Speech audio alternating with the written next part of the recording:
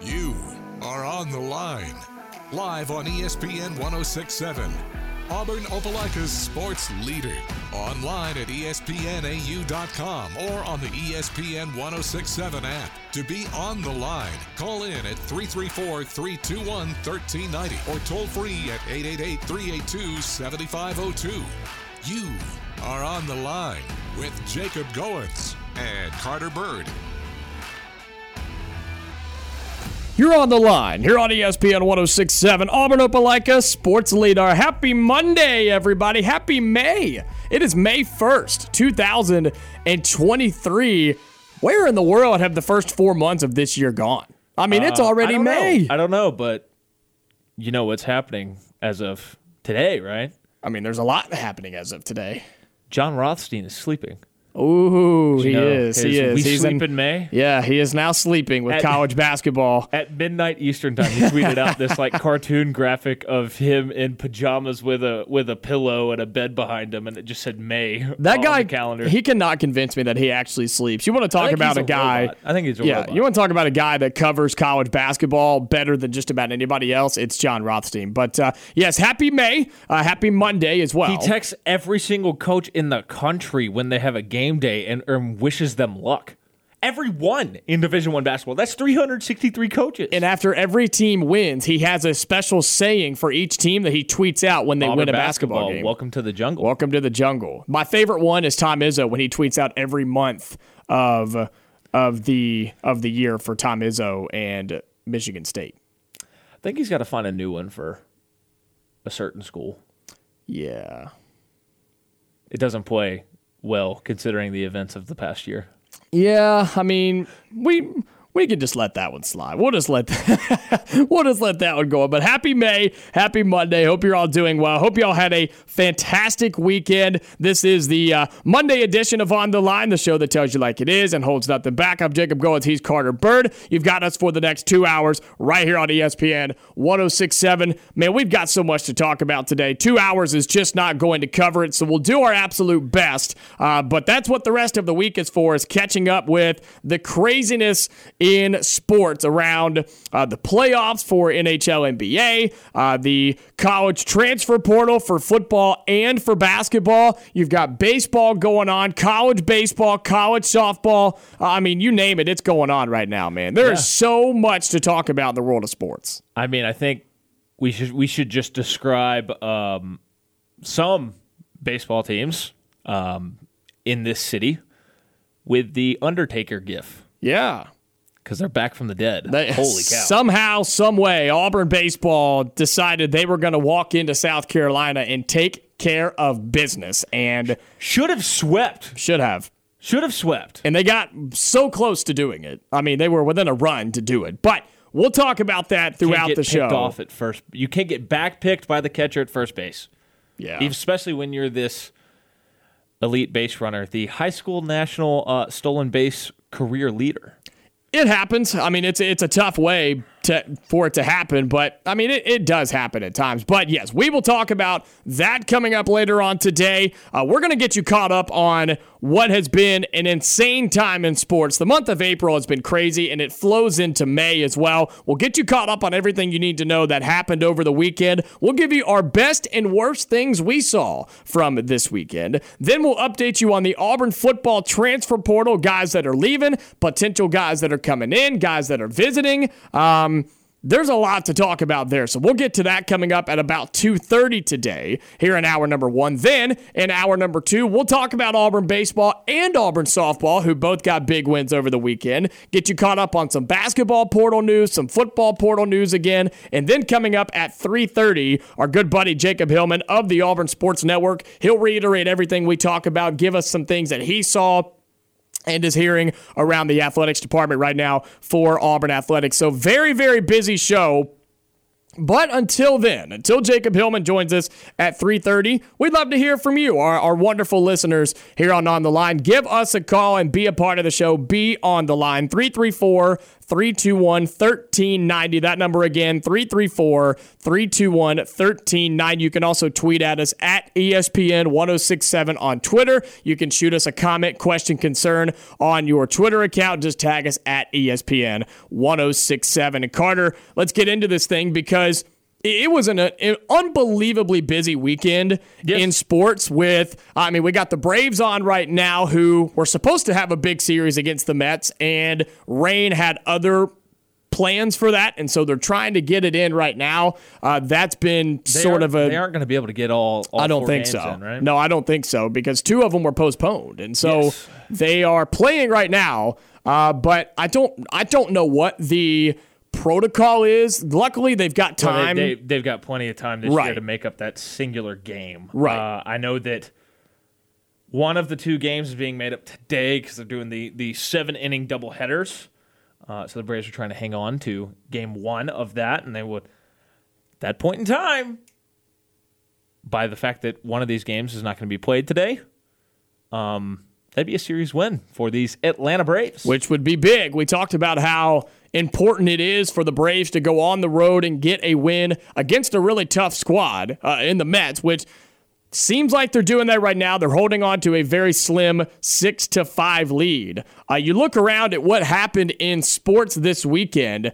Folks, if you have not been watching the NBA playoffs and the NHL playoffs, you're just missing out. I'm sorry. You're missing out on some fantastic games and performances in sports. And look, I know we're in the wrong area of the country for this, but the NBA and NHL playoffs have been some of the best I've ever seen. You had Stephen Curry yesterday of the Golden State Warriors scored the most points in a Game 7 in the history of the NBA playoffs. He dropped a 50 bomb yesterday for the Warriors to take out the Sacramento Kings, possibly the hottest team in the West, to take them out on their home floor. And Golden State moves on yet again to advance and take on LeBron James and the Los Angeles Lakers. Stephen Curry is that dude, and he dropped a 50 bomb yesterday to show and to prove everybody the Golden State Warriors are not going anywhere. They're still a team to worry about with Steph Curry and Klay Thompson, and they're going to face LeBron and the Lakers in what should be a fantastic series. So the NBA playoffs have been fantastic. Yeah, they absolutely have been. We've seen a lot of excitement. We saw that Lakers series was really good against the Grizzlies. We saw the Warriors series against the Kings. That series was awesome. Now you get LeBron versus Steph and Klay and Draymond, which is something we've, over time, become accustomed to. But it's been a little bit since we've seen this matchup. So it's good to see that again. Jimmy Butler has become the greatest playoff player of all time. Yeah. They always make those jokes. I don't know if you recall these, how like Jimmy Butler looks like Michael Jordan in terms of like how they physically look, and how Jimmy Butler, there's the ridiculous conspiracy theory that Jimmy Butler is secretly Michael Jordan's son, and like he's playing like it. He is. He's absolutely playing like it. Look at the Miami Heat, the 8th seed in the East, took down the 1-seeded Bucks 4-1. Now, yes, Giannis did have some injury problems, but Miami took advantage of it. They beat the Bucks in round 1, and then they beat New York in game 1 in Madison Square Garden. And so the 8th-seeded Miami Heat are up 1-0 in the second round. I mean, you can't, they're just on a roll, man. They're on a roll. But, like, I feel like in recent years we've seen this Heat team with Eric Spoelstra, with Jimmy Butler, when he decides, I'm going to be unbelievably difficult to handle, and I'm going to make our team a really tough out, and I'm going to put the entire team on my back. I mean, we saw it in the bubble. Yeah. Bam Adebayo. Like, we've seen this Heat team be so difficult just to kind of dispatch and get rid of in the playoffs. Mm-hmm. You look so on. I'm not that shocked, even though they were the 8 seed. No, I'm not either, and I'm not shocked that they have made noise in the playoffs. You look at the other side, the Phoenix Suns, the new look Phoenix Suns with Chris Paul, Devin Booker, and Kevin Durant. Yeah, they take down the Clippers, who have flopped yet again in the postseason because Paul George and Kawhi Leonard just decide they can't ever play and stay healthy, and so they're done. I mean, I don't know what to say about that Clippers team. They just can't stay healthy, and they do this load management thing all season long, and yet they're still injured for the postseason. Here's a question for you. Which conglomeration of talent is a bigger disappointment? The Clippers, that group's been together, Paul George, Kawhi, remember when they came together initially, it was, oh my gosh, how are they not going to win all of the championships? And it was like they were the favorites. They were walking around and they were really arrogant. Even in the bubble, like there was stories about them just being wildly arrogant and talking all this trash like they won all these championships, and they hadn't. They've been together longer. They have not done a thing with the Nets when they had KD, Kyrie, and James Harden, and watched that implode on a much shorter time frame. It's got to be the Nets for me. I think those three guys, Harden. How close are those two, though, in terms of just epic failure? Yeah, I mean, they're pretty close. This number may not be exact, but it's pretty close. I'm pretty sure that Harden, Durant, and Irving played a combined, 18 games or something together. They did not play very many games together. And there's a lot of reasons for that. Injuries and off-the-court stuff. And how many? I said 18. It was 16. 16, so even worse. Okay, I knew I was somewhere in there. They were 13-3 in those 16 games. Shocker, because those three guys are Hall of Famers. And the fact that the three of them were on a team at the same time, but yet played 16 games together and imploded is unbelievable. It makes it a little bit worse than the Clippers. But look at the Clippers with Kawhi Leonard, Paul George. They added Russell Westbrook, who has been playing the best the best basketball. Sorry, I looked at the TV with baseball. The best basketball in the last 5 years of his career right now with the Clippers, and yet they still get bounced 4-1 in the playoffs. The only player that was available to play games. I know. It's unbelievable, man. Unbelievable. The fact that Ronald Acuna can hit a double on a swing like that shows you how freaky good he is. Yeah. I just looked up and saw him. He's fooled. It's one of those butt out extension, just try to put a bat on the ball, and he flips it in the right center gap, perfectly placed where Starling Marte and the right fielder could not catch it, and he gets a double off it to open the 7th inning. He's kind of good at baseball. So good, man. He's kind of good at this baseball thing. He had a 448-foot home run to start this game. Yeah, he did. And the Braves are up 6-5 with a chance to extend it. But if you have not been watching the NBA playoffs and then the NHL playoffs, dude, it's been unbelievable. And NHL playoffs have been nuts. It's been historically crazy in the NHL. And I know, again, there's not a lot of hockey fans here, and I understand that. But you're doing yourself a disservice if you're not watching the postseason. What else is on? What else is on right now? Regular season baseball? Come on, man. There's playoffs on right now. And NHL's been fantastic. The NBA's been fantastic.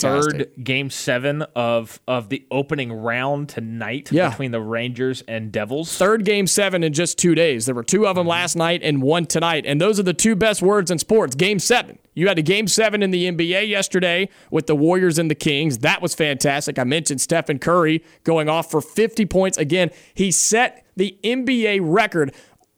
Steph Curry had to add anything else to his resume. But he said, let me add one more thing. I've now scored the most points ever in a Game 7 in the NBA playoffs. He scored 50 yesterday for the Warriors to move on. But yes, 3 Game 7s in the opening round of the NHL playoffs. One of them we don't have to talk about. It's okay if you don't want to bring that one up. There is a good one tonight. I'm going to bring it up because you have to from this aspect. Right now, going into the second round, the defending champion Avalanche, they're out because they got upset by the Seattle Kraken, who are in year 2 as a franchise. First postseason series in franchise history, and only their second year of being in existence. Exactly. It's very similar to that Vegas Golden Knights team, which actually that was more impressive because they made the postseason in year one. And they made a run to the Stanley Cup. Mm-hmm. Exactly. Finals. The Tampa Bay Lightning, who won the 2 Stanley Cups before the Avalanche, they're out. They got upset by the Maple Leafs of all teams. Which, do you know how long it's been since they won a playoff series? That's their first series win in the playoffs since 2004. And they've been in the playoffs a lot. Been in the playoffs a lot. They've been there a lot. Your Boston Bruins, who had the best regular season of all time, most wins, most points, because, of course, the NHL has like a modified soccer table scoring setup where you get 2 points for a win and 1 point for an overtime loss. Soccer, you get 3 points for a win and 1 point for a draw. They set the record for wins and the record for points. And they played a team that barely, in the last 2 days of the regular season, snuck into the playoffs. They get upset in Game 7, just like the Avalanche did yesterday. And so, probably the 3 biggest named teams, just off recency bias, and arguably, the Bruins were the best regular season team ever. They're all out. They're all out before the second round. Yeah. I think it's something like the last 3 60-plus win teams in the NHL, I think, have all been bounced in the first round. Yeah, and the President's Cup trophy curse lives on. The President's Cup is given to the best team in the regular season in the NHL, and the winner of that, the best team in the regular season, the President's Cup trophy winner, has not won the Stanley Cup in 10 years. The last team to do it was, I believe it was Chicago in 2013 when they beat my Boston Bruins. I think that's the last team that did it. And so that is what's happening right now. Yes, the Boston Bruins yesterday, and again, not a ton of hockey people down here, but this is history. History was made multiple times in this first round. You mentioned the Boston Bruins, the best team that has ever been put together in the regular season, best performance. They get bounced in the first round in Game 7 at home yesterday in overtime to the Florida Panthers. I will say really quick, Boston played a terrible series. They played sloppy. They played slow. They played unmotivated. They deserved to lose that series. They did. They absolutely deserved it. They did not play well. I watched all 7 games, and they played horrible compared to what they did in the regular season. I got to watch a lot of Game 6 and Game 7 in that series, and there's 2 moments that stick out to me that if they just go the other way, we're talking drastically different about this Bruins team. There was the shot yesterday that beats Swayman. Beats Bobrovsky. Oh, you're talking the Panthers. And hits the crossbar of the goal and just does not ricochet in. It beat him.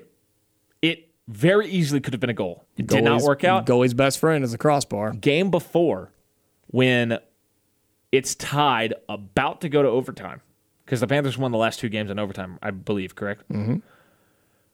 Weird bounce of the puck right before the end of the third period, and you've got Marchand one-on-one going for the goal, breakaway, and just can't beat him before time expires. I think he gets the shot off with 0.6 seconds left, and it was a great save. If there was more time on the clock, the defender for the Panthers who tries to clean it up, he almost scores on his goalie too. Yeah, well, it would have been after time expired. There was enough time. If Marchand would have scored originally, it would have gone in, and they would have won. Yeah, exactly. Yeah, I think back to those 2 moments, and they very easily could have gone the other way, and the Bruins would be in the second round. It was brutal, man. It was a brutal series, and they deserved to lose. So there was history there. The best regular season team in history of the NHL loses in the first round. You had the Toronto Maple Leafs, who have not won a playoff series since 2004. They win their first playoff series in almost 20 years. And then we mentioned the Seattle Kraken, who in their second year of existence beat the defending Stanley Cup champions at home in their place in Denver, Colorado.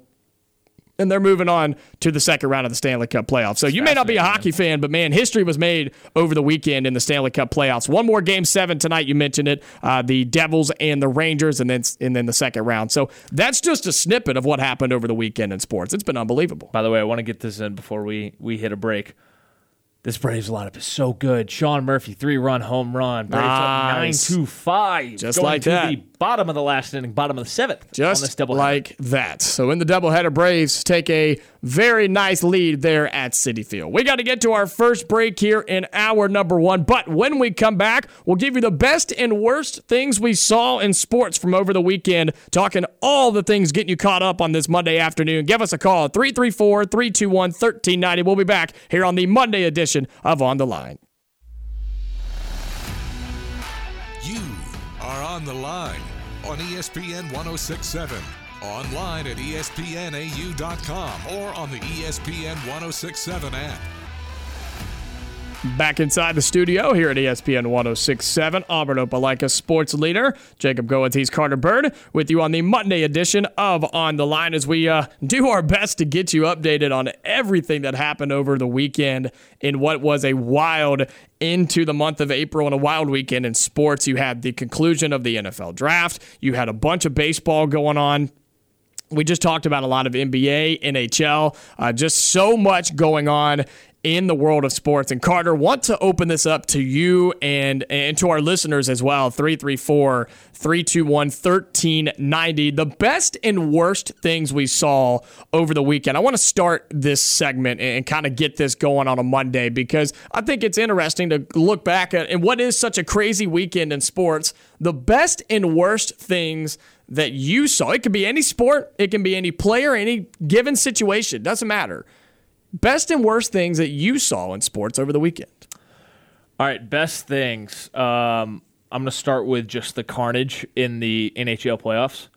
Just how crazy it was to see so many huge name teams lose in the first round. I think it was so exciting. We've seen so many overtime games this postseason already, and I think John Boyce has a really great tweet about playoff hockey, and I'm gonna see if I can find it. But it really is amazing when you watch an overtime game, just because it's in soccer kind of golden goal situation, and so next team to score wins. It's stressful. That's what it is. It's stressful. So fast paced.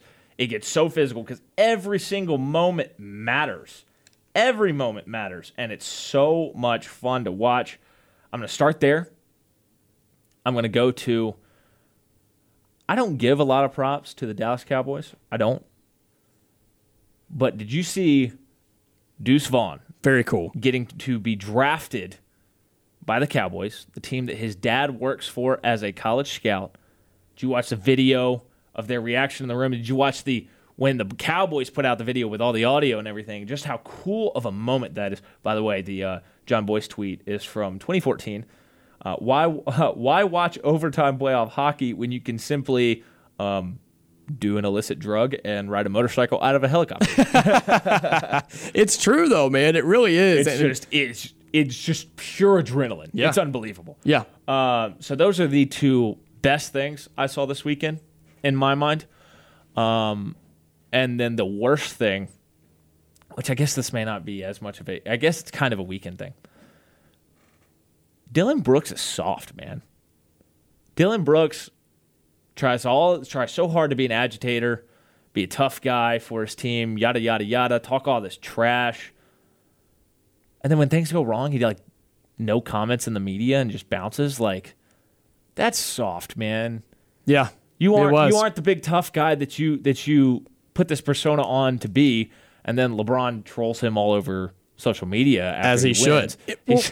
You're choosing the wrong person to talk trash to. Did you see the Instagram post? I did. Yeah. If you see me in the woods fighting a grizzly bear, better help the bear. Call help for the bear. Yeah, I mean, look, Dylan Brooks, he tried, right? He tried to talk trash and be the bad guy and be the enemy and whatever. You got to own it no matter which way it goes. Yep, you're right. And he could not. And the Grizzlies got beat by the Lakers, bro. The Lakers are not a good team. They're not. They are not a good team. Golden State will beat the Lakers easily and we'll move on in the NBA playoffs. But very good answers there. Best and worst things that I saw over the weekend. The Dallas Cowboys thing was extremely cool. That was a very, very special moment and something that somebody had to think of, and I'm glad that they thought of that, and I'm glad they ran with that. So that was a very cool moment. Speaking of the Golden State Warriors, best thing I saw over the weekend, I already mentioned it, Steph Curry going off for 50 points in Game 7 yesterday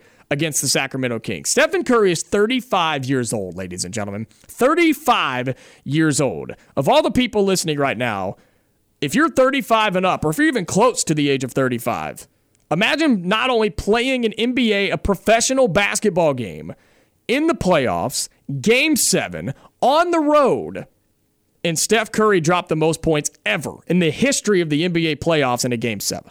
50 points did Stephen Curry. He extended his massive resume, and the Golden State Warriors take down the Sacramento Kings, who everybody around the country had come together and was cheering for because they wanted to light the beam.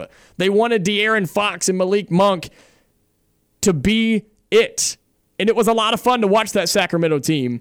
But the best thing I saw was Stephen Curry reminding the world who he is and who that Golden State team is. Don't bet against the champs. Don't bet against them. Stephen Curry is one of the greatest players that's ever lived and played the game of basketball. That was the best thing I saw this weekend. The worst thing? Yeah, it was my Boston Bruins. It was the Bruins. Yeah. A historically good team. The best team historically in the regular season. A team that could not be touched in the regular season. And they lose at home in overtime in Game 7 to a Florida Panthers team that had to go on a 6 or 7 game win streak and had to go dummy down the stretch in the last 2 weeks to get into the postseason. And 21 of the overall losses for the Bruins this year, 6 came from the Florida Panthers. That's the worst thing I saw this weekend, was a historically great team go down in the first round. But when we come back, we'll talk about all the news with Auburn football in the transfer portal.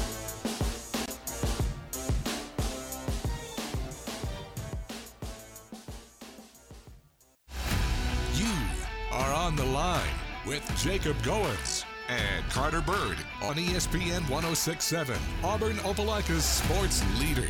30 minutes into hour number 1 here on the Monday edition of On the Line. I'm Jacob Goins. He's Carter Byrd with you on ESPN 106.7. Let's get into some Auburn football transfer portal news, because just like it was a busy weekend around the sports world, it was a busy weekend here in Auburn, because Auburn football had, just lots of news going on, right? You had guys enter their name in the transfer portal. You had guys coming on visits for the transfer portal. And here's what's important. It's May 1st. And you know what that means, Carter? The transfer portal is officially closed to enter your name. You can still pick your school. If you're in the portal, you can still choose to go to a school or come back to where you were, but you can no longer enter your name in the transfer portal for the spring window from April 15th to April 30th. So what that means is now the shock of somebody entering their name will no longer be there. Now it's just a waiting game to see who's going to go where. And Auburn saw some guys enter their name in the portal from Auburn. They are bringing guys on campus, and so it was a busy weekend for Hugh Freeze and this coaching staff. Just the transfer portal in general, man. It was very, very busy here in Auburn. Oh, I think that there were a lot of guys on campus, to the point that I think there may only be some that we even know about. I know that Casey Thompson, the Nebraska quarterback, was on campus. Jalen McLeod, the App State Jack transfer, he was on campus.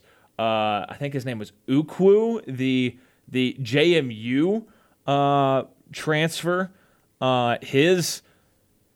Both of those guys are absolute studs. I think Auburn is heavy after both of them. You had, I believe his name is Isaac Ukwu. Last year in 11 games, 40 total tackles, 10.5 for a loss, 7.5 sacks. That's just his stats from last year, because JMU was in year 1 as a D1 program. The year before that, it was 43 total tackles, 16.5 for loss, 9 sacks. So he's a guy over the last 2 years has gotten 16.5 sacks, one of those years at the FCS level, and then he came to the Sun Belt. He came to the FBS level, a good Sun Belt, mind you, and put forth very similar numbers.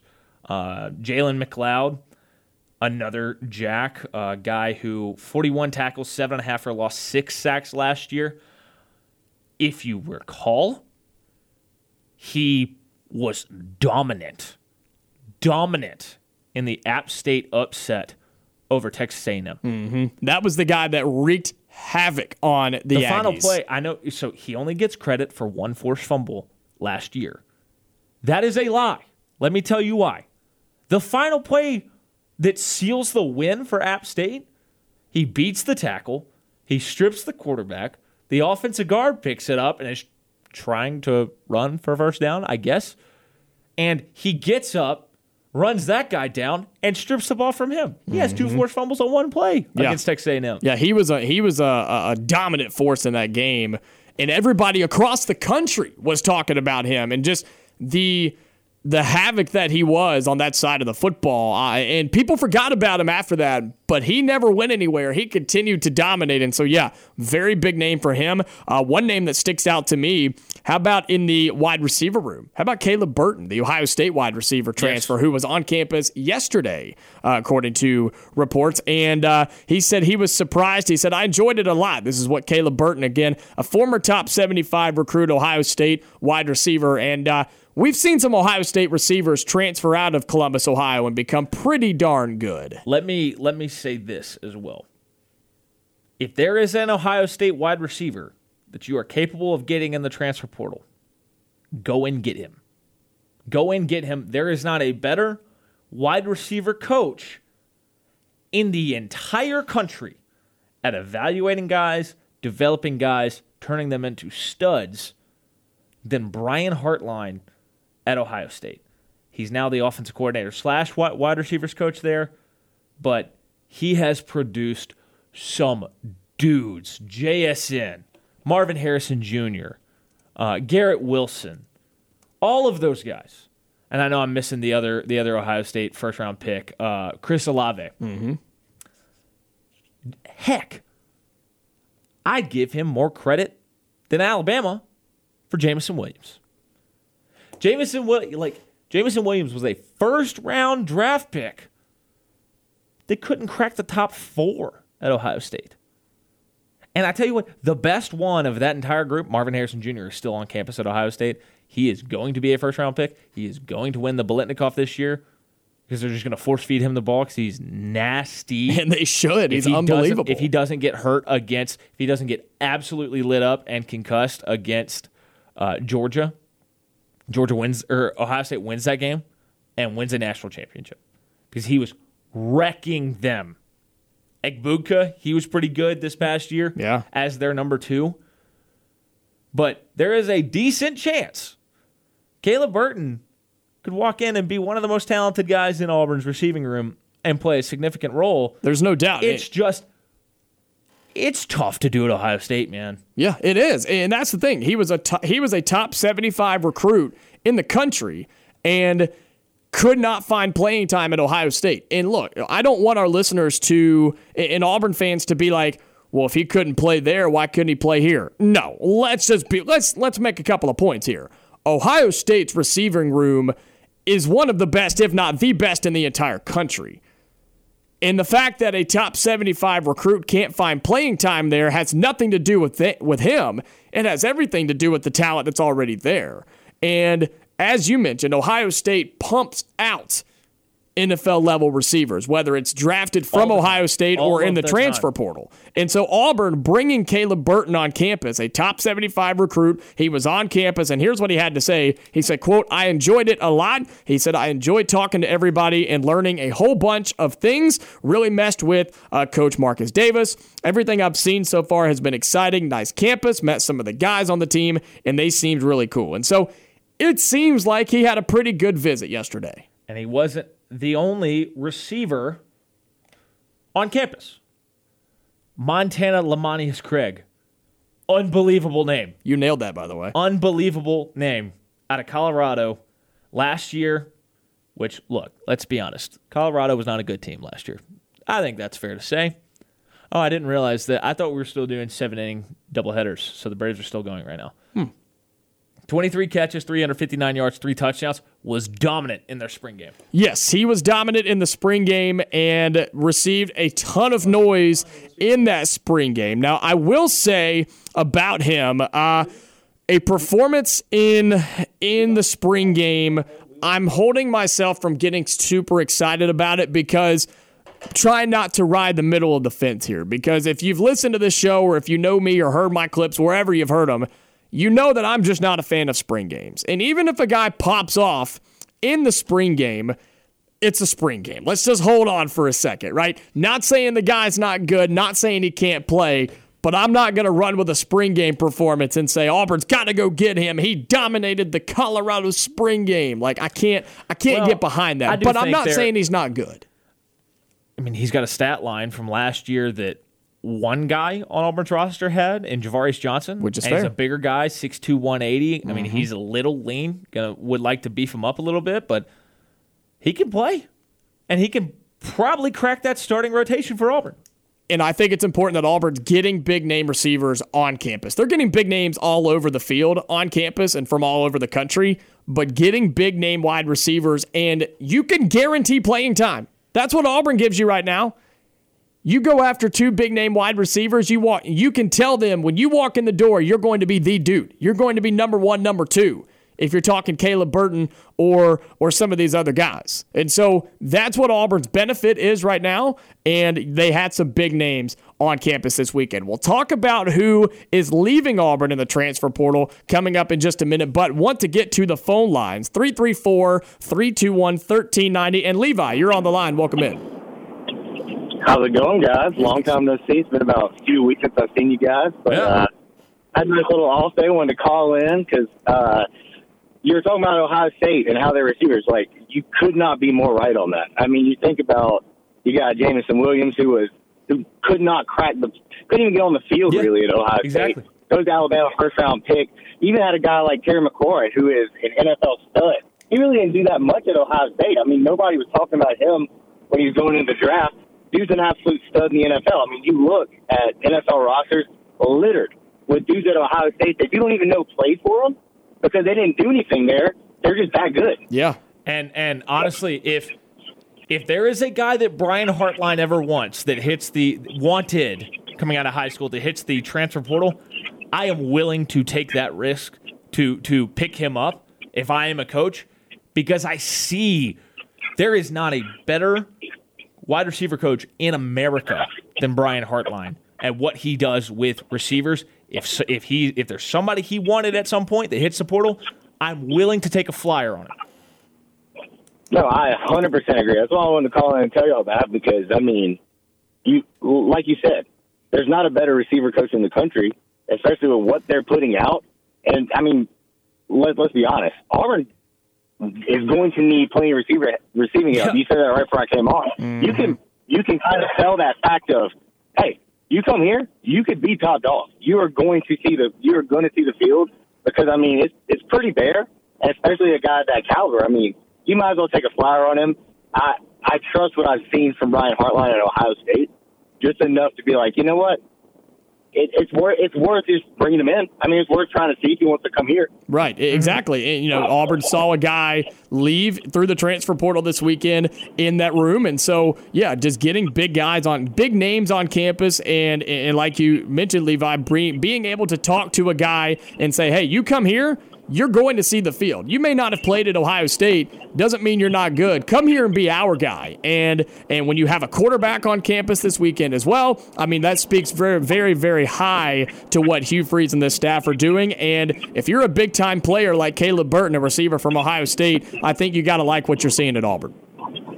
Oh, absolutely. All right, y'all. I'll let y'all go to y'all's little break before the hour turns. I'll tell you later, all right? Appreciate it, Levi. Good to talk to you, brother. Hope all was well with you. 334-321-1390. And so, yeah, big names on campus this weekend, big names that have entered the portal receiving interest from Auburn. And there will be more visits coming up. Yes. There's rumors about potential quarterback visits coming up. Well, you mentioned Casey Thompson, who was already on campus this weekend. Yes, he was on campus this weekend. Somebody I expect Auburn to be very heavily after. I think he's going to be talked about a lot, along with Peyton Thorne, the Michigan State quarterback, who 2 years ago was a stud at Michigan State. That Michigan State roster on a bad Michigan State roster. Well, no. 2 years ago, they were great. Well, I'm talking like last this past year, they were really bad. Yes. And that's why I think that's part of the reason why you saw the numbers dip. He didn't have Kenneth Walker. He didn't have some of the transfer-in guys he had 2 years ago that left to go to the NFL. Larry Nixon, the North Texas linebacker, he's going to be on campus, I believe, this upcoming Saturday. He's a guy that over his career at North Texas, 244 tackles, 5.5 sacks. I mean, these are intriguing names. And we knew that at some point the portal had to heat up a little bit, and it just turned out with the short portal window, a lot of it was right there at the very end, which makes some sense to me. Guys evaluating their future.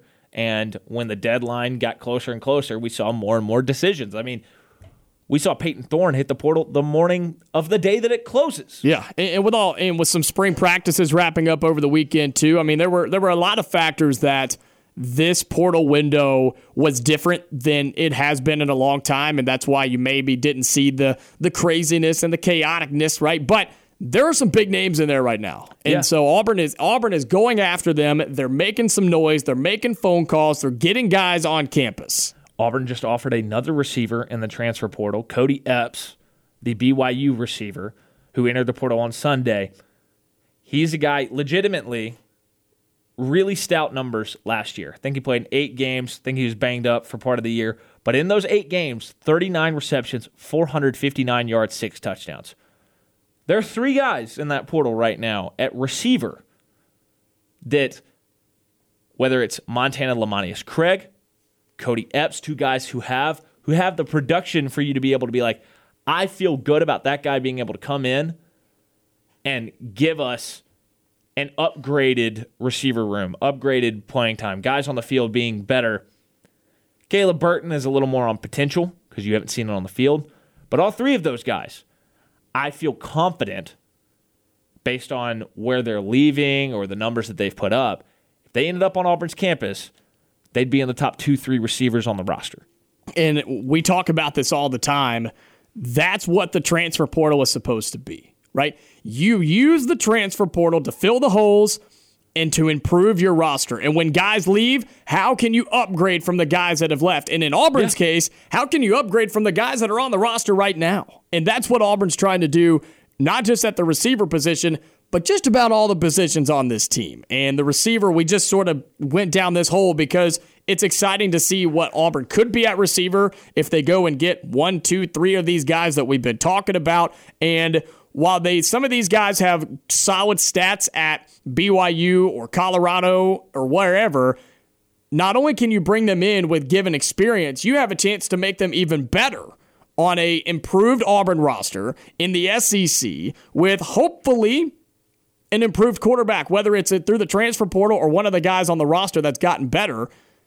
You have a chance to make the transfer portal wide receivers even better, and you go after a guy that has really high potential. Auburn should be excited about the names that are popping off in the wide receiver room when it comes to the transfer portal. Now, you still got to secure them, right? You still got to get them in the door and sign the papers, but Auburn's making some noise there. When we come back, we'll talk about quickly the names that have left Auburn. They've entered their name in the transfer portal. We'll talk about what that means for Auburn and how they can fill those holes as we wrap up hour number 1 on the other side.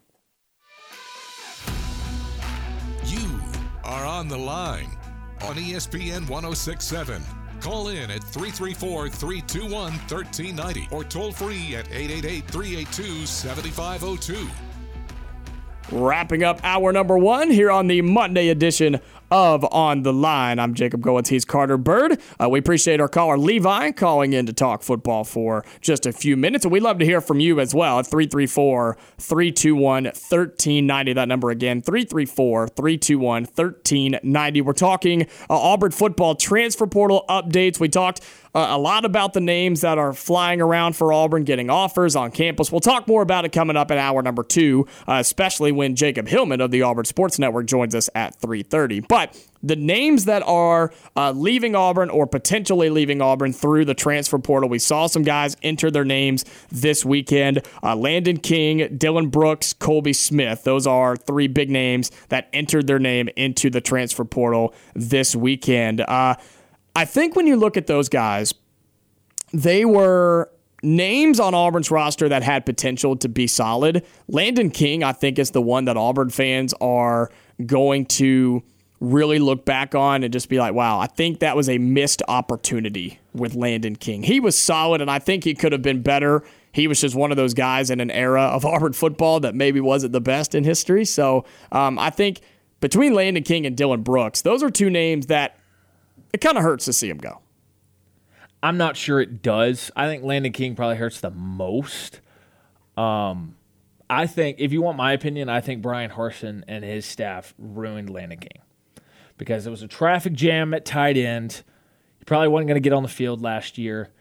They came to him and said, hey, will you drop some weight and play receiver? And he said, yeah, absolutely. I just don't think he has that high-end speed you need. He doesn't even have above average speed for a receiver. And I think the worst thing that happened for him was when they asked him to cut weight. He needed to, if anything, continue to get bigger and play as a true tight end. I think I blame Brian Harsin and Eric Keesaw for ruining the Landon King Auburn experiment. I think it could have gone a lot better. Now, having said all of that, I don't view this for Auburn as a significant loss because what was he going to give you this year? Right. And he's in between positions. Right. And that's the thing. He's not big enough to be a tight end still. Yeah. And he's too slow to be a receiver. I know he's 6'5", but this is a guy that caught 6 passes for 83 yards and a touchdown. I think he's got great potential, and I wish nothing but the best. I love his mindset. I really respect him. I respect a lot about him. I was fortunate enough to get to know him. He's a really good kid, a really good guy. And he'll go somewhere, and he'll play really hard, and he'll probably find somewhere where he can make an impact.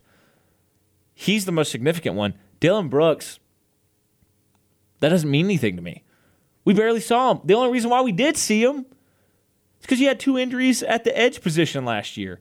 Eku Leota tore his pec in a thin position, and he was out for the rest of the year. He played out of necessity. He was highly rated. Yes, he was. But he could never put on the weight. He could never make the impact. Colby Smith, I don't think he was ever going to play. Which I'm not worried about that one. I don't think these departures impact Auburn in 2023 or 2024 hardly at all. Hour number 1 in the books. Stay tuned. We'll talk more Auburn football, Auburn Athletics news after a busy weekend here on the Plains.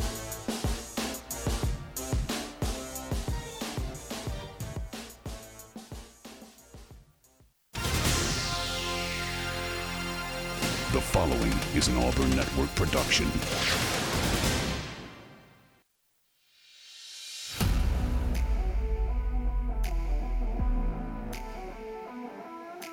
You are on the line. Live on ESPN 1067. Auburn Opelika's sports leader. Online at ESPNAU.com or on the ESPN 1067 app. To be on the line, call in at 334-321-1390 or toll free at 888-382-7502. You are on the line with Jacob Goins and Carter Byrd. You're on the line here on ESPN 1067, Auburn Opelika sports leader. Happy Monday, everybody. Happy May 1st. We are 4 months into the year of 2023. It's crazy how time flies when you're having fun. And that's what we're doing here on the Monday edition of On the Line, the show that tells you like it is and holds nothing back. I'm Jacob Goins. He's Carter Byrd. If you missed any of hour number 1 as we are getting underway here in hour number 2, you can go and catch up with the podcast. You can find it at ESPNAU.com, commercial free right after the show today. or just search On the Line wherever you get your podcast. Again, it'll be uploaded commercial-free right after the show today, so be sure you go and catch up with that later on this evening if you're looking for something to listen to. We talked about the busy weekend in sports, gave you a big old recap of the best and worst things we saw from over the weekend, and lots of Auburn football transfer portal updates that we talked about, and I'm sure we'll get into some more of that here in hour number 2. So again, if you missed any of the podcast, be sure to go and find it after the show today, commercial-free at espnau.com. But here in hour number 2, we're going to recap a busy weekend in Auburn Athletics because baseball got the win, softball got the win, lots of transfer portal stuff with basketball and with football, so that's what we're talking about. It's all Auburn here in hour number 2 because coming up at 3:30, Jacob Hillman of the Auburn Sports Network will join us, our usual Monday 3:30 guest. He will be joining us in about 30 minutes on the phone lines to recap all the action in Auburn Athletics with baseball, softball, football, basketball, you name it, he knows it. And so we'll talk to him coming up at 3:30. But until then, you know the drill. Phone lines are open. 334-321-1390. That number again, 334-321-1390. You can also tweet at us at ESPN 1067 on Twitter. You can send us your comments, questions, concerns, and just tag at ESPN 1067. And Carter, we have to start in one place and one place only. Auburn baseball. Coming off of the midweek loss at Troy, you did get the series win over Mississippi State the previous weekend, but then you come back home and you lose the midweek game to Troy 8-7. The vibes were not high for this Auburn team and for the Auburn fan base because Auburn faced the toughest 2-weekend stretch in the entire country across the entire season, going on the road at number 2 South Carolina before coming home for number 1 LSU. But what did Auburn do?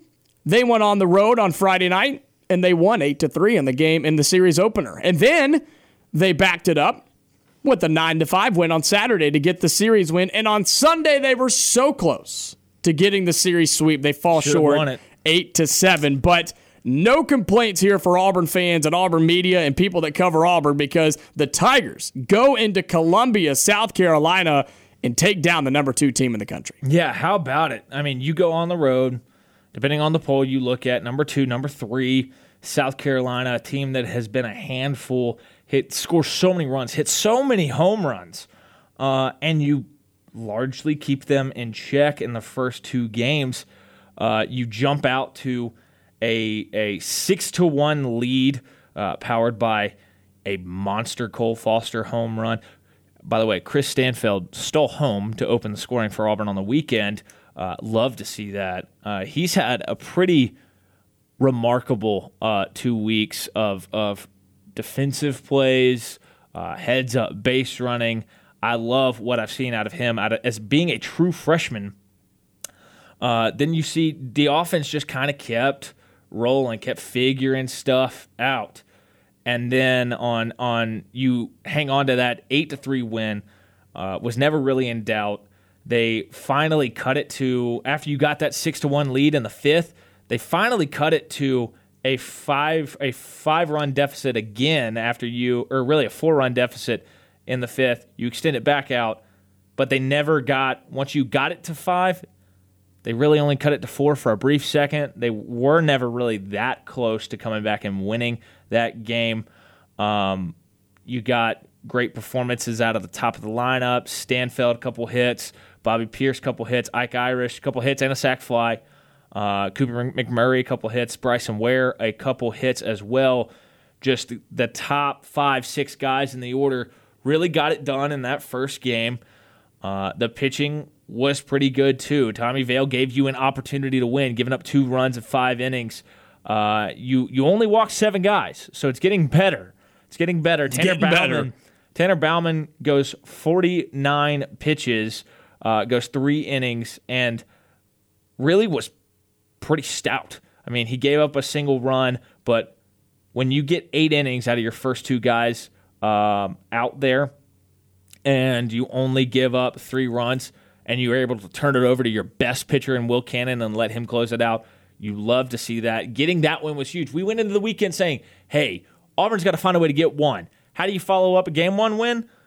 You jump all over South Carolina again. First 2 innings, you have a 6-0 lead thanks to a couple home runs out of Nate LaRue, Bobby Pierce, Cole Foster, Kason Howell getting some stuff done with a couple singles, scoring some runs. South Carolina gets one back, and Cooper McMurray tacks on 2 more with a home run. He hits 2 home runs in the game, actually, to get you up to 9 runs. South Carolina tried to rally a little bit late, but never got within 4 runs. Again, up and down the lineup, guys producing. Stanfield had hit again. Ike Irish had a hit again. Bobby Pierce, another 2-hit game. Cooper McMurray, another 2-hit game. Cole Foster, a couple hits. Kason Howell, a couple hits. Nate LaRue, a couple hits. As it looks like he's starting to heat up a little bit. Trying to get waking up a little bit, no doubt. Exactly. And you get a solid outing out of Herbert Holes. He goes 4 innings, 1-run baseball. Isbell, a little rockier, but Connor Copeland gives you 4 innings of 2-run relief. You love to see that. You only walk 6 guys in that game. When you limit the walks, this team's got a chance to win with how good this offense is. And then Game 3, you jump on them yet again. You get up 4-0. They chip away, cut it to 4-2. Then Nate LaRue with another home run. Bryson Ware, Cole Foster, Nate LaRue, Bryson Ware again, and Bobby Pierce all hit home runs. You hit 5 home runs in that game in a loss. It was just, you knew at some point South Carolina was probably going to get one, and they got one in this one.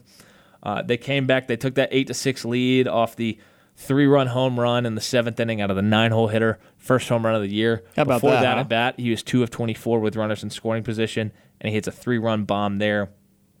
But you got to come away from this weekend extremely enthused. You do. Because your lineup was really strong. Your pitchers did enough to get it done. You really probably weren't expected to get a game. I mean, 1 game was probably maybe the expectation. You go and get 2, you win the series on the road at a top 3 team. You're feeling pretty good coming home against an LSU team that is so dangerous. Yeah, and that's the thing. I think it's important to isolate and separate the South Carolina series versus this LSU series. There's no doubt that Auburn should have confidence going into the LSU series this weekend because you went in and did something that you were not supposed to do, that nobody gave you any chance to do, which was win the series and have a chance to sweep the series at number 2 South Carolina. But I go back to last Thursday when we had Lindsey Crosby in the studio, as we normally do on Thursdays throughout baseball season, talking all things baseball, including Auburn. And we were breaking down the schedule and looking ahead to what the last 4 or so series showed for Auburn in SEC play and looking at their win totals.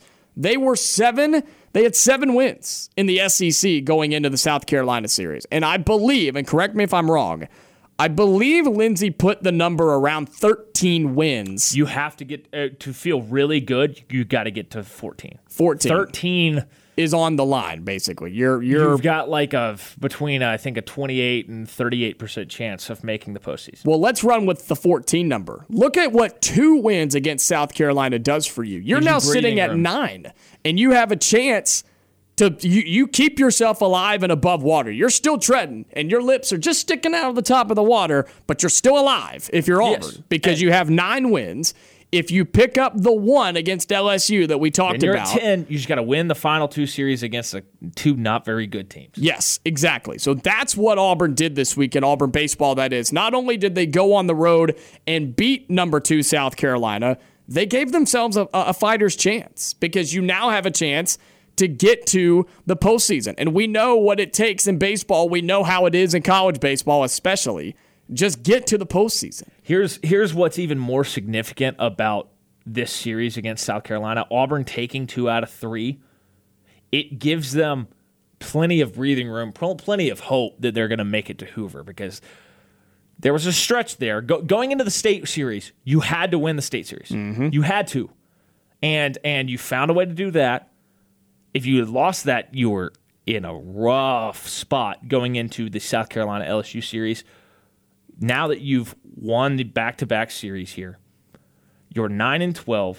You're 4 games clear of Missouri and Ole Miss, Who are those final two series, by the way, who are teams who the bottom two teams in the league do not go to Hoover. So, yes, you have this LSU series against a 15-5 LSU team, number one in the country, 35-8 overall. Take one, and then you're at 10 wins, and you've got the two worst teams in the league left on the schedule. Mm-hmm. If you win both of those series, you're at 14, you're healthily in Hoover, win a game in Hoover, and there's no doubt you are playing postseason baseball. And at this point in time, if Auburn just makes the tournament, it's a successful season considering what we know about how rough it's been on the mound, how you lost your ace for the entire year. I mean, all of these things have not gone according to plan. Making the postseason is huge. And we know baseball more than any other of the sports, it's about just getting in, and then you got a chance. It's about getting hot, getting in at the right time, and who knows what can happen. We saw it last year. Ole Miss was the last team in the field. They won the national championship. Yep. And that's all it takes. Championship. That's all it takes. You just got to get there. And that's what Auburn baseball did this weekend. So congrats to those guys for going on the road and keeping their season alive. I think you can put that on. You could write that out and say Auburn baseball kept their season alive, possibly saved their season with a win at South Carolina.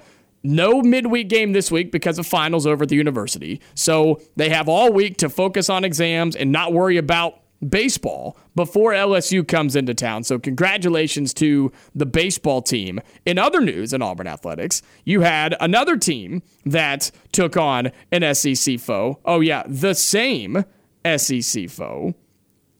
How about Auburn Softball taking care of business against South Carolina? They take 2-3 against the Gamecocks in Columbia as well. And Auburn Softball in a really, really good spot heading down the home stretch in SEC play. Yeah, 37-15,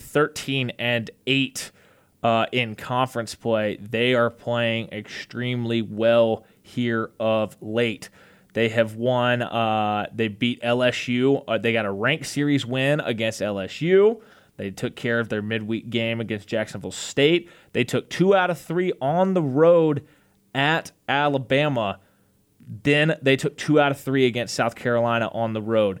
That is 3 straight conference series wins, 2 of which coming on the road. South Carolina was not ranked at the time of the series, but they were ranked 25th the week before. So that's a postseason team in South Carolina. You're now sitting there. You've gone 6-3 in your last 9 in conference play. You have climbed up to 13 in the D1 softball poll. You've got 1 series left against Mississippi State. If you handle your business, you should be, in my mind, hosting a regional for the first time since the Myers days, I believe. And look, you should handle business this weekend against Mississippi State. They're 6-14 in conference play. They're the second worst team in the league. Go handle your business. Win 2 out of 3, ideally sweep. And you've got a heck of a resume.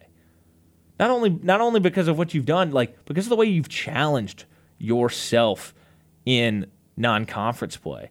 You've gone and played several high major teams: Pitt, Indiana, Illinois. You took on, I believe you played Georgia Tech. You went on the road. You played Northwestern, who's a really good program. They're ranked 17th. And number 1, Oklahoma. That weekend didn't go your way. You went 0-4 against those in those 4 games. But you've challenged yourself, and you've now, over the course of conference play, built a resume that I think is competitive to be able to host a regional. I talked about in the first hour that if our listeners haven't been watching the NBA and NHL playoffs, they're doing themselves a disservice.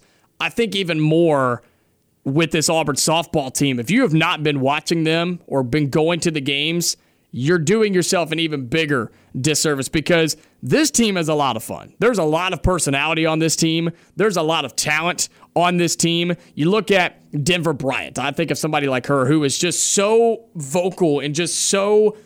They wear their emotions. She wears her emotions on her sleeve, right? It's just so much fun. You know the high energy that she is. How about Maddie Pinta on the mound, or in the circle, I should say, who is dominant for Auburn softball right now? Maddie Pinta is up there. See what she did on Sunday? Yeah, I'm telling you, it's Run unbelievable. Rule, no hitter. Yeah, run rule, no hitter in the complete game. It was just so much fun because this team has a lot of talent, and I have a feeling that our good friend Jacob Hillman of the Auburn Sports Network will have a few things to say about this Auburn softball team as they have Mississippi State this coming weekend. Again, no midweek for them either because of finals over at the university. Yeah, they were supposed to play Alabama State. They were. That's been canceled. Mm-hmm. You got to take care of business against Mississippi State this weekend because they're 47th in the RPI. State is. Auburn is sitting right there at 20 to feel comfortable. You'd like to climb into that top 16 to feel good about your chance to host a regional. So a little bit of work left to do, but you are squarely in that discussion right now. Very successful weekend for Auburn baseball and softball, both going on the road and taking care of business of the Gamecocks in Columbia, South Carolina. But when we come back, we'll talk some Auburn basketball portal news and maybe the rumblings going on with Bruce Pearl and that staff. Plus, we'll catch up on Auburn football some more as well before we welcome in Jacob Hillman of the Auburn Sports Network at 3:30. But until then, if you want to be a part of the show, give us a call, 334-321-1390. You are on the line on ESPN 1067, online at espnau.com, or on the ESPN 1067 app. Back inside the studio for On the Line here on ESPN 1067. I'm Jacob Goins. He is Carter Byrd. Got a few more minutes before Jacob Hillman of the Auburn Sports Network joins us to talk all things Auburn Athletics about what's going on in the world of Auburn Athletics. It's been a very busy time with baseball, softball, and transfer portal. Yeah, with guys coming on visits for the transfer portal for football, for basketball, with guys leaving, with baseball and softball playing. So much stuff going on. I was just laughing during the break. So I guess it was 10 days ago. 10 days ago, Tavares Dawson in the transfer portal committed to Cincinnati. Right. And then he has not tweeted anything since. And then 50 minutes ago, there was just an announcement by On3 that he's committed to Colorado. So I guess he flipped. Was that a secret visit or something that nobody knew about? I have no clue. I remember, that was like 10 days ago or something. He committed to Cincinnati. Yeah, well, now he's going to Colorado. He's going to go hang out with Dion. I mean, good for him, I guess. I mean, I just don't know what to think about the Colorado situation. I know you had some words for it on one of the days last week that I was not here when I was out calling Lee Scott baseball, which, by the way, I will have games on Wednesday. Lee Scott baseball on the road at rival Glenwood, the Gators hosting us, the Lee Scott Warriors. The state semifinals on Wednesday, 3:30 and 5:30 on AU100, AU100FM.com, and the AU100 app. But I know that you had some words about the situation at Colorado. I just don't know what to think about it, man. They've had a record number of guys transfer out of that program. And I know that Dion said he was going to, he was coming and bringing his bags and telling everybody to dip out and get out of Dodge. His quote on the Pat McAfee show was, in order to, bring in new furniture and furnish his new home, he's got to get rid of the old furniture.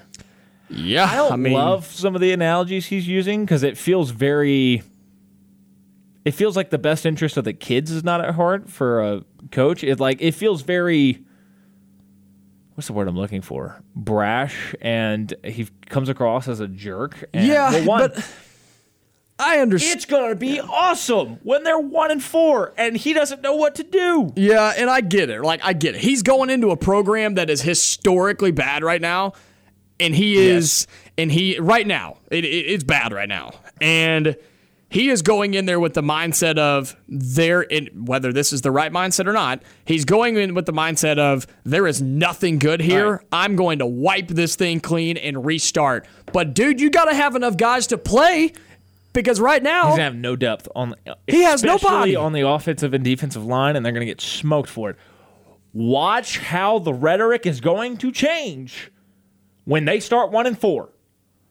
It's going to change from, oh, we're bringing in talent. Like, we know what we've got coming in. Everybody else may not know, but we know what's coming in. When they start 1-4, it's going to change to, we're just building young men and building character and helping prepare these guys for the future. It's going to change, I promise you. Oh, it will. Because we've not seen Deion Sanders have to deal with losing as a head coach. At Jackson State, he was able to bring in immediate talent. He was able to win. When they're not winning and they're getting bullied by TCU, by Utah, by Oregon, by USC, and a bunch of other schools, I want to see what those interviews look like, because I promise you they're going to be different than the ones right now. There's no shot that Deion Sanders is so blinded and is so biased and is so gullible that he is truly. There's no way he's walking into Colorado in year one and expecting to win, right? There's no shot. There's no way he actually expects to win. He may say he is, because that's what coaches do, but he knows what's going on. And he knows that he is wiping out the entire program and restarting from scratch.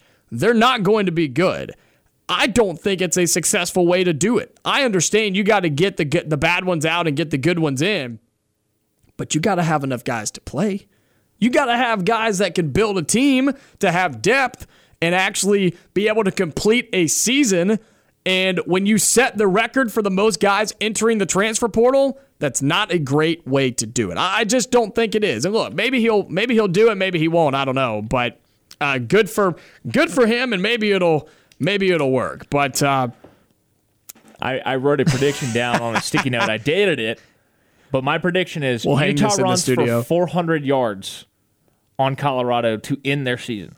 That's the last game of the year? Last game of the year. Colorado's going to be banged up because they're going to be bullied by everybody. They're going to have a horrible record. And I promise you, that Utah team, with the style that they play under Kyle Whittingham, they're going to get really big, and they're going to run it down Colorado's throat, and Colorado is going to be decimated in that game. Utah may not have to throw a pass, but they're going to run for 400 yards on them. Yeah, that's fair. I can see that. I just don't think Colorado's going to be good. They don't have the There's players. There's a reason why the win total's at 4.5. Under. Go under. I know they have a couple of non-conference games. Beat Nebraska. Nebraska's going to get big, physical, and tough and lean on them. Dude, give me the under. And Nebraska's not a good team. I haven't looked at Colorado's schedule, but I don't even care. Give me the under. I'm sure. Are you about to pull it up? Yeah, I am. Give me what? It's 4.5. That's the betting total for Colorado's wins this year. At TCU to open the year. Loss. Nebraska, game 2. They're going to get leaned on in both those games. Colorado State. It could get interesting. Then you're at Oregon, USC at home, at Arizona State. There's a non-zero chance they're 0-6 to start the year. I think at best you're 1-5. Yeah, I was going to be generous and give Colorado State. You're going to beat Stanford. You're going to lose at UCLA. You're going to lose to Oregon State. You're going to lose at Washington State. You're going to lose at Utah. Arizona's going to beat you. They might win 2 games. Yeah, give me under 4.5 Colorado in 2023 wins. That is an easy money win right there. But when we come back, Jacob Hillman of the Auburn Sports Network, we'll talk Auburn Athletics from over the weekend. You are on the line with Jacob Goins and Carter Byrd on ESPN 106.7, Auburn Opelika's sports leader. 30 more minutes left on the Monday edition of On the Line. Jacob Goins and he is Carter Byrd here on the Monday edition of On the Line, the show that tells you like it is and holds nothing back. And welcoming in Jacob Hillman of the Auburn Sports Network, who joins us every Monday at 3:30. Hillman, it was a busy weekend for Auburn Athletics with baseball and softball both taking care of business in Columbia, South Carolina. You can start wherever you'd like. Baseball or softball, both of them got big-time wins over the weekend. Yeah, it really was a Columbia takeover for the Tigers this weekend. Obviously, Auburn baseball getting games 1 and 2, and then softball getting games 1 and 3. I mean, like you said, I don't know where to start because just so much happened in Columbia for both squads, and it was a really impressive weekend for Auburn. So I'll let you drive the show, Jacob. Well, Hillman, I bring you on so I don't have to do that. That's why I was hoping you would just okay. We'll talk some baseball. Well, we'll start there with Auburn going on the road to number 2 South Carolina, a series where most people said just get one, right? Just get a win, keep yourself alive, keep yourself in the hunt. And Auburn said, we'll do you one better. How about 2? And Hillman, they had a chance to get all 3 and just came up short on Sunday, but a massive series win for Auburn baseball against the number 2 team in the country. In your eyes, what was the factor that led them to get that win over the number 2 South Carolina Gamecocks? Yeah, it had to be the pitching staff, and especially the starting pitching on Friday from Tommy Vale, and then Christian Herbert-Holes and Connor Copeland holding it down in Game 2. Herbert-Holes, he walked some guys, but he really battled in at-bats and didn't let too many at-bats get away from him. And I feel like those walk numbers could have led to a loss, and they didn't because of the way he battled. And then obviously Connor Copeland, man, he has been a superstar these last 2 weekends, closing out that Game 3 win in a rubber game against Mississippi State and then getting the series win again in Game 2 on Saturday. It was really impressive to watch, and really you felt good about the pitching even on Sunday because you brought in some guys at the end of the game that hadn't had a ton of SEC experience, and when that happens, obviously something's bound to happen in that 3-run home run in the 7th inning. What did Auburn in, and there's nothing wrong with that after you've gotten the series win because you go up 4-0, and honestly, it's kind of one of those things where you feel like, dang, Auburn should have gotten a sweep this weekend at the number 2 team in the country. And even though they didn't do that, I mean, like you said, people were saying, go get one. I was one of those saying, just go get one and come back to LSU, get one. And now you're in position to do a lot more than that and climb your way into positioning for the SEC tournament and things like that. It was a really big weekend for Auburn, and I thought the pitching was impressive, especially in Games 1 and Game 2.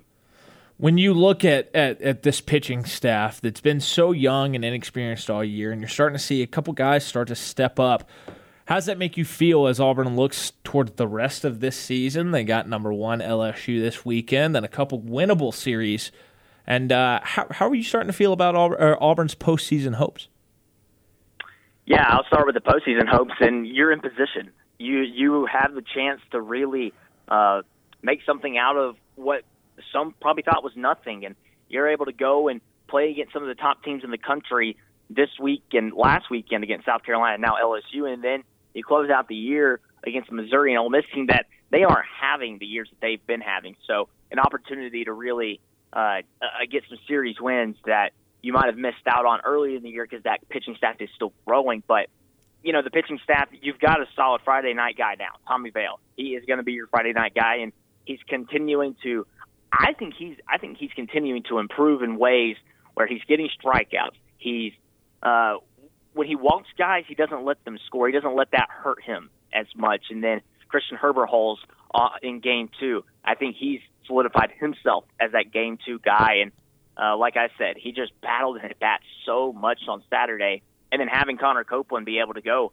4 innings in relief, that's really impressive. And who knows what they might try to do on Sunday.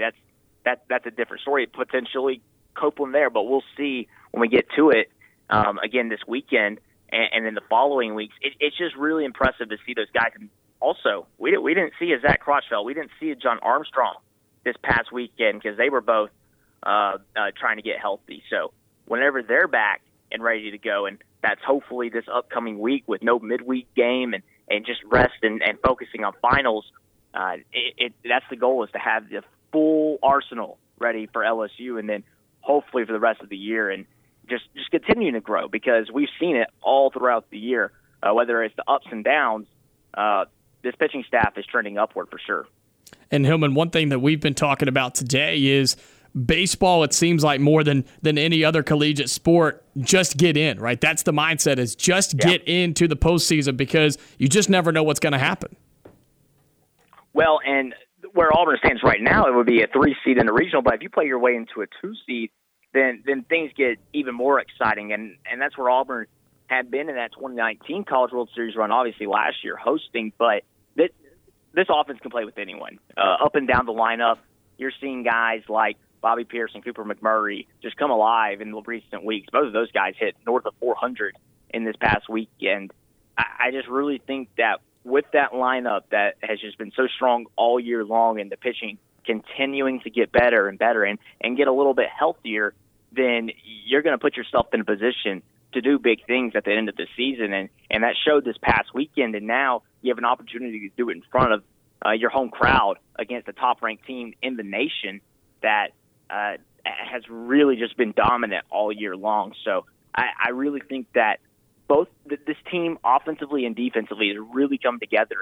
And whether one guy is off with the bat or not, someone's going to pick him up. For example, I mean, Ike Irish leads the SEC in doubles, and I don't think he had his best weekend this past weekend. But like I said, Bobby Pierce, Cooper McMurray doing what they did, it really didn't matter. So having guys like that to do that, it just really helps this team continue to battle and go through this season. Speaking with Jacob Hillman of the Auburn Sports Network, who joins us at 3:30 every Monday here on The Line. The other team for Auburn this weekend that went on the road to South Carolina and took care of business, the team that you are heavily involved with on the broadcast for the Auburn Sports Network, Auburn Softball went to Columbia and took 2 out of 3 against the Gamecocks, who were previously ranked, were just outside the top 25 this weekend. But another big win for Auburn Softball. That's 2 in a row in SEC play, it's 3 in a row in SEC play, including that big win against Alabama 2 weeks ago. And they've got Mississippi State this weekend before SEC play. What'd you see in Columbia this weekend? Well, talk about a bounce back for the offense on Sunday after getting no hit on Saturday. You lose 8-0, and like I said, no hits for the offense. But then you bounce back and you score 10 runs in a run rule fashion, and that's such a big deal for this team. And finding a consistent pace with the bats, and because we know what Matty Vincent can do. Obviously, pitching Auburn's first SEC no hitter since 2006 yesterday in that 5-inning showing. That's a huge deal, and like I said, we know that Matty Penta is one of, if not the best pitcher in the SEC. It's a matter if these bats can stay consistent, score runs in different ways. This team is second in the SEC in home runs, but yesterday you have 3 doubles, you have RBIs in different ways. Just passing the baton and doing it like that. You only hit 1 home run, and it was a solo home run from Isis Trusvik. Other than that, Auburn was scoring in different ways, and I think that was a major positive for this team and its outlook, because you look at the 6th inning on that Sunday win against Alabama to take the series. It was Bree Ellis. She hit a single to drive in a run. And then Denver Bryant, right after her, does the exact same thing with a double in the gap to score a run. Those are the different ways to score other than just a home run here and a home run there. So if the bats find the consistency like they did on Sunday against South Carolina and at Alabama, then look out, because this team is on the verge of hosting if they're not already kind of in that position. And this last weekend against Mississippi State will be big. The Bulldogs aren't in position to do much in the SEC. They're in last place. So for Auburn, it's an opportunity to really maybe add to the resume, get a sweep, and hopefully the bats can continue to stay hot. What more has to happen for Auburn to lock up a host for you? Yeah, I think winning this series this weekend, and I think a series win can do that for you, but a sweep would really do it. As far as the RPI goes, I think Auburn is climbing up there towards the top 16. They were 19 last time I looked. Let's see where they're at right now, because that's kind of what the committee looks at. And Auburn's at 20. So I think a sweep this week, and you do that, and you're in pretty good positioning, and you're third place in the SEC right now. Tennessee and Arkansas tonight in Fayetteville is a big game for Auburn because if Arkansas is to win that game, then Auburn and Arkansas will be tied in the standings for third place. But if Tennessee wins, then obviously Auburn's ahead. And that's a big deal when you get to SEC play. And you want to have a double bye, and it's just so tight between those 3 and 5 spots with Auburn, Arkansas, LSU, and Alabama that you want to be in that conversation and potentially win a game or two in Fayetteville where the SEC tournament is. So whether it's win 2 this weekend and win 1 in the SEC tournament or sweep this weekend and do what you do in the SEC tournament, I think that can get you in the hosting conversation. And it's SEC softball, so obviously it's the toughest conference to play in the country, and we'll see how that relates to the committee and the selection process. Jacob Hillman of the Auburn Sports Network joining us on the phone lines. A little bit of transfer portal news and some noise around Auburn football and Auburn basketball as it has gotten a little bit busier than it has over the past week or so. We saw a couple of guys for Auburn football enter their name into the transfer portal. But, Hillman, there are a lot of guys flocking to the Plains for visits to see Hugh Freeze and this coaching staff. No, it's really interesting to see how quickly those visits happen. It's just the new day and age that we're in, and it's how you have to do it. I think, and we talked about it last week, how different this kind of spring part of the portal feels and how it's slower, not a lot's going on. And it's going to be interesting to see what happens when the grad transfers enter, I think. After all the graduations wrap up and guys are able to do that and kind of have full reign of what they want to do. I think that's why we haven't seen as much movement as we thought we would over these last 2 weeks when the portal was open. And, I'm just really interested to see what kind of guys come into the program and what they say about it and how that translates to some of the grad transfers that might join Auburn in the summer or whenever they do. Because, like you said, it's been slower. It's been interesting to see what guys visit and how quickly they've done it. So I'm looking forward to what commitments are upon us and who signs with the Tigers in the coming months. Which program do you feel better about right now in this portal period, the football program or the basketball program? That's an interesting question because it's different situations, obviously. And, what I'll say is I think the basketball program, getting those 2 commitments were big. Obviously, there's in a way, there's less roster turnover in basketball, and I think Auburn's done a good job. Coach Pearl's done a good job at replacing that. Whereas football's almost in this rebuilding mode, and there's still a long way to go. So, what's happened there has been impressive, especially with the past recruiting class and some of the freshmen you come in. I think we're still waiting and seeing a little bit on the football side of things for the transfer portal and what grad transfers enter and things of that nature. Whereas I think basketball has been more about getting guys quickly and obviously getting Denver Jones and Chaney Johnson. That's been a big deal for that team. Jacob Hillman of the Auburn Sports Network. Again, he joins us every Monday at 3:30 here on the Line. Hillman, we appreciate you and your time as always, man. You've been with me for a while now. I'm pretty sure we're over a year that you've been with me on every Monday, so I do appreciate you a whole lot, man. Well, I appreciate y'all for having me on, and it's always a blast to talk some ball with you. Well, as baseball and softball are getting down the home stretch in SEC play and before postseason play, how can everybody keep up with you and the Auburn Sports Network and all the broadcasts you guys have going on?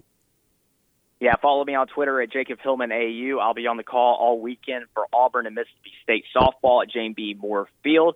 And then Andy Burcham, Brad Law will have the call from Plainsman Park, Auburn and number 1 LSU, Friday through Sunday. Those games kind of, the timings work out where you can catch most, if not all, of both of those games over the weekend. So tune in at AU Sports Network. That's where you can find all the coverage details.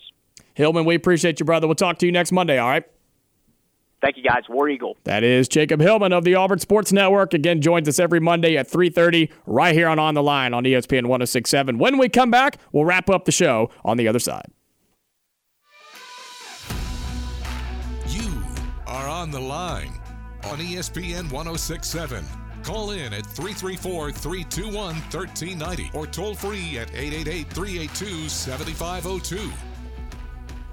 Well, I hate to be the bearer of bad news as we get out of here for the Monday edition of On the Line, but Ronald Acuna Jr. just got hit for the Atlanta Braves. The Braves held on for Game 1 of the day against the Mets 9-8, so a very high-scoring affair there in New York City. But Ronald Acuna was up to bat in the top of the first of this second game and took a fastball to the top part of the shoulder and was unable to stand on first. He's now in the dugout. We won't be on the air too much longer, but hopefully Bill and Dan can kind of update you, and if we get any updates between now and tomorrow, we can update you on that as well. But, hopefully he's okay, right? Hopefully Ronald Acuna Jr. of the Braves is okay, because it just seems like, man, if he stays healthy, the Braves are the best team in baseball, but he just deals with so many injuries so often, and so hopefully Ronald Acuna Jr. is okay as we're watching this game, the Braves and the Mets. But big thank you to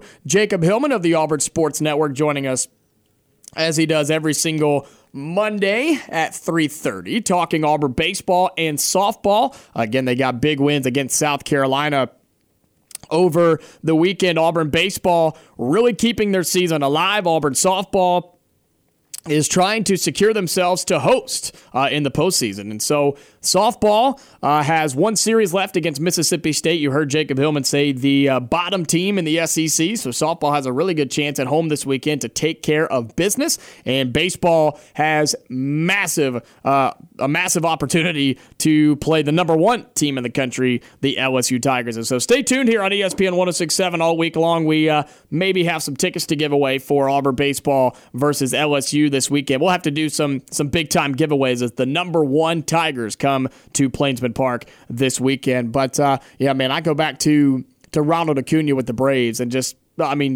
got to stay healthy, man. I hope he's all right. It didn't look great, I'll be honest with you. He sat down in the grass for a while getting looked at by multiple trainers and is up and in the dugout somewhere. He may have gone back to the locker room, but hopefully he's okay. And it's just one of those things where he's got to stay healthy for the Braves to be successful long term. Yeah, 100%. This Braves team is really good. They can absorb some injuries, but yes, having this team at full strength, I think they're the best team in baseball. We still have not seen them at full strength. We haven't. The closer, Raziel Iglesias, is still on IL. I think he is starting to approach coming back, but it'd be a real shame to lose Acuna. I'm hopeful he'll be okay. To take that hit on the shoulder, hopefully there's enough cushion there that this is just precautionary.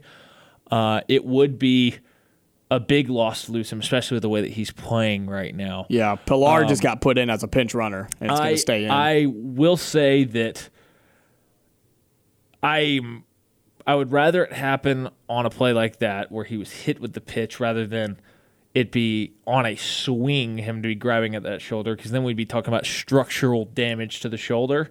You're more likely talking about structural damage. I guess it still can happen with a hit by pitch.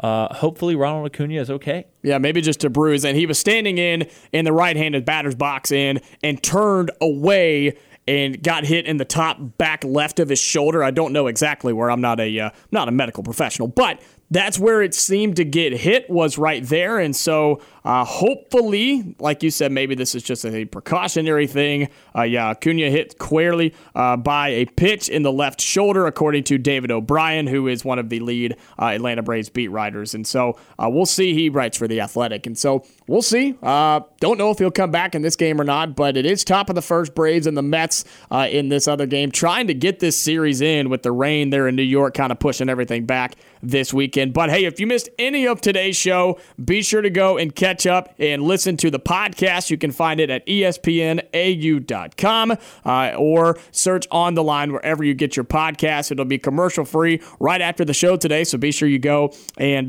catch up with that. We talked a lot of the massive weekend in sports. And we talked about Auburn football and the transfer portal. Still lots to cover on that. We didn't even get close to talking about all that today. So we'll get into some more of that tomorrow. Plus, Auburn basketball. We'll get into some of the news and rumors around that as well. And tomorrow should be a fantastic show. And reminder, on Wednesday, I will not be here. Carter will have you.